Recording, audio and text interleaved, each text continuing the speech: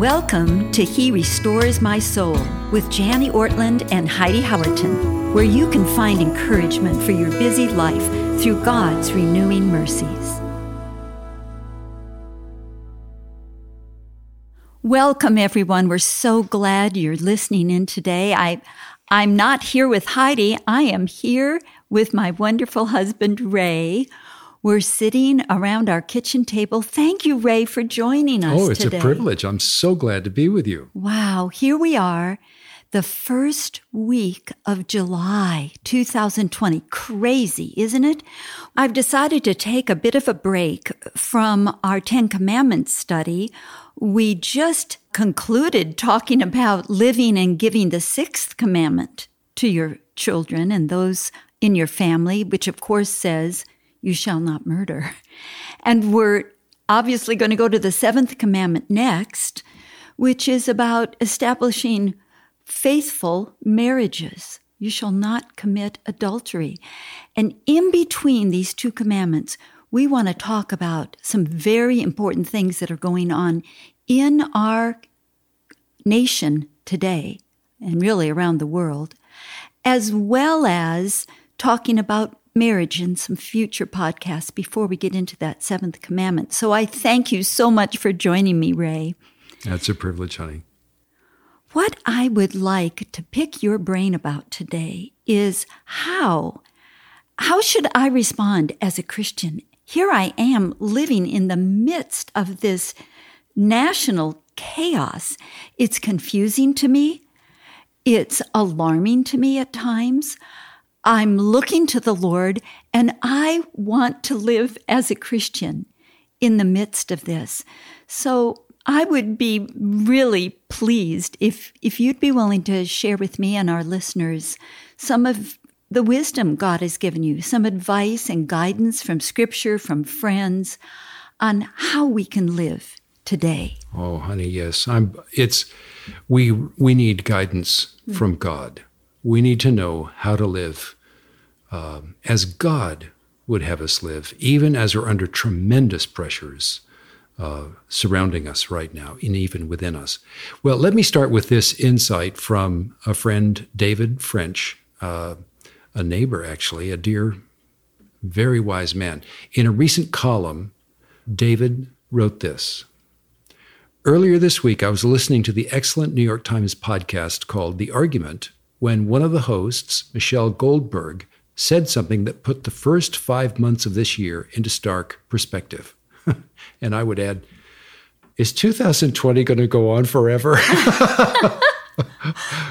We all feel that way, darling. We understand. Anyway, so in this podcast David was listening to, she said that 2020 started off like 1974, an impeachment crisis. It quickly became 1918, a pandemic, turned into 1929, economic crash, and is now 1968, massive urban unrest. Oh, my goodness. Yeah. So we're being buffeted by these national body blows at various levels simultaneously. And I haven't seen this level of national intensity since the late 1960s. Yes, we lived through those, didn't we, darling? We did. We saw God work powerfully. Yes.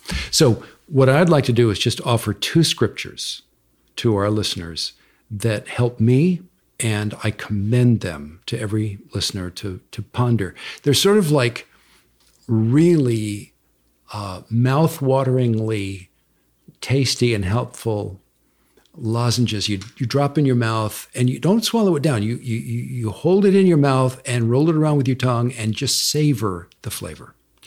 So two verses that will help. One at the macro level and a second verse at the micro level. One verse about what only God can do and another verse about what we can do. So the first verse at the macro level, what only God can do, is Isaiah chapter 64, verse 1. Oh, that you would rend the heavens and come down, that the mountains might quake at your presence. Mm. So rend means to tear apart. So Earlier, Isaiah said that the heavens, the starry sky, is like a curtain that God has hung in space. And here in chapter 64, he's saying to God, would you take that canopy, that nighttime starry sky, and you're on the other side, we're on this side, would you take it in your mighty hands, tear it open, and step down into our world right now, that the mountains might quake at your presence? Oh. Everything in our world that seems so immovable, so formidable, so unchangeable, make it quake in your presence, O God. Oh, that you would rend the heavens and come down, that the mountains might quake at your presence. So, sweetheart, we saw in the late 1960s, in the midst of national emergency, we saw God rend the heavens and come down with revival. Yes. And right in the two powerful things were happening simultaneously in our nation during those days. We were going through cultural upheaval, and we were going through spiritual renewal. And the cultural upheaval was so unsettling and distressing. We were turning to God with new openness and radical need. And God met us in our need. And I just love the largeness and magnitude. I love this daring, courageous, bold prayer. Yes. Oh, that you would rend the heavens and come down, that the mountains might quake at your presence. Friends, God is not, there is not perspiration breaking out on his brow, and he's not biting his fingernails and wondering, what do I do now? God is not intimidated by the United States of America. And God can help us in ways we have never seen before. So the first thing, the first response, the first Christian response to national chaos is pray big. Pray big. Let's stop praying little maintenance prayers, and let's pray big history redirecting prayers like Isaiah 64:1. I love that, Ray. I needed that challenge. I tend to pray small these days, and yet I'm scared big. That's good, yeah. Aren't we all? We have a Father in heaven who is able to enter in to our national moment with grace and mercy and redemption and liberation such as we have never seen before. I wonder if I might say even more than able to enter in. I believe he's eager to enter in. All of his children here, whom he loves so deeply and cares about, his kingdom purposes, he's working through this all. Yes. And he has made tremendous investments in our nation and in each one of us, in our churches, our families. So he has an investment to protect, his glory to display, and his heart is totally on our side. We have every right to pray big. So good. Okay. Thank you. Okay, number two. That's praying, thinking about this at the macro level. Yes. Now let's think about this moment we're walking through at the micro level. At the macro level, we're thinking what only God can do. At the micro level, what we can do, each of us individually. And now I'm thinking of Mark chapter 14, verse 8. I love this verse. One of my favorite verses. Yeah. Jesus said of this godly woman. Wait a minute, before you set the stage for our listeners who don't know Mark 14. Well, a lady has just anointed the Lord with some very expensive aromatic ointment, and she's criticized for it. You know, why this waste? This money could have been given to the poor, blah, blah, blah. Jesus says she's done a beautiful thing for me. And then he says this about her, and this is for us. In verse 8, he says, she has done what she could. She has done what she could. She didn't change the course of history. She did not grab the starry skies in her hands and rip it apart and open it up and pull God down. What she did was, she did what she could.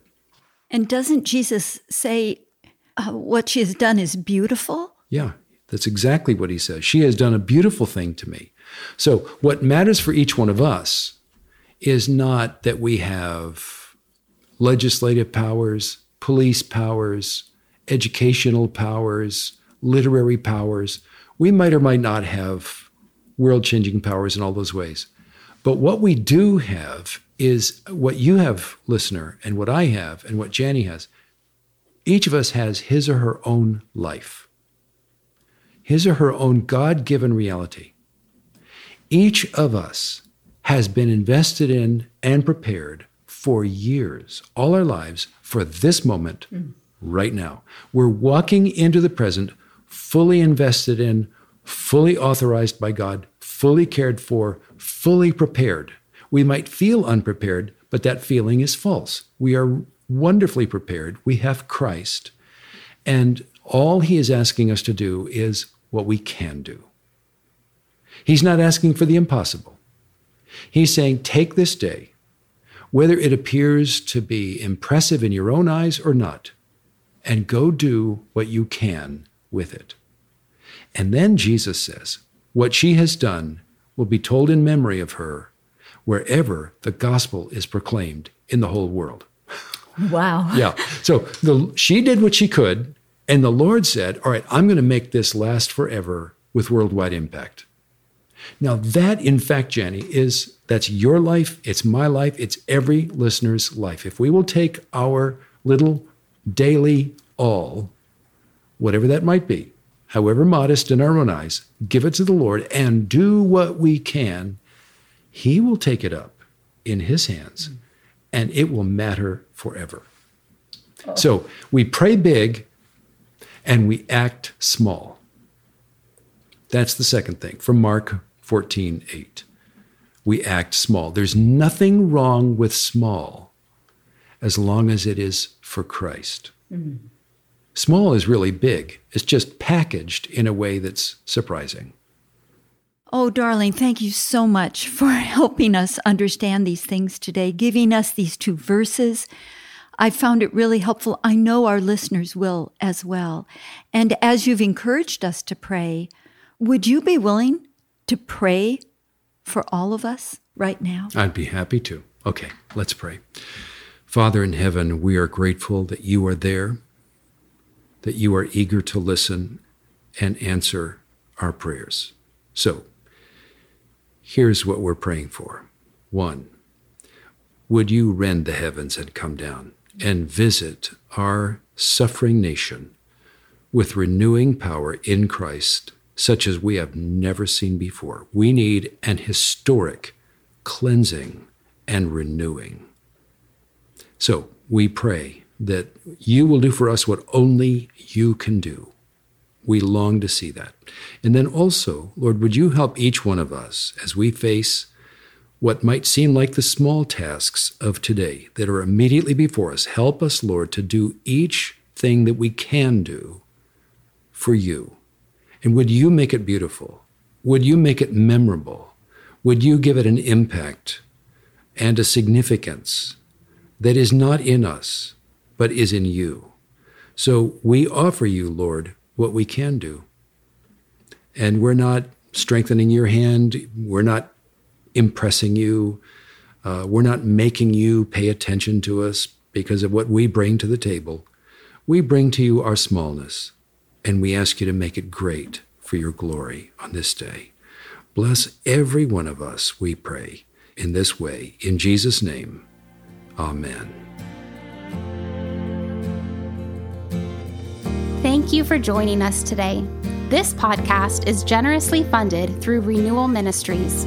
If you would like to discover more about Janie and Ray's ministry or make a donation, visit their website at renewalministries.com. If you have a question for Janie or would like to learn more about this podcast, please visit our website at herestoresmysoul.org.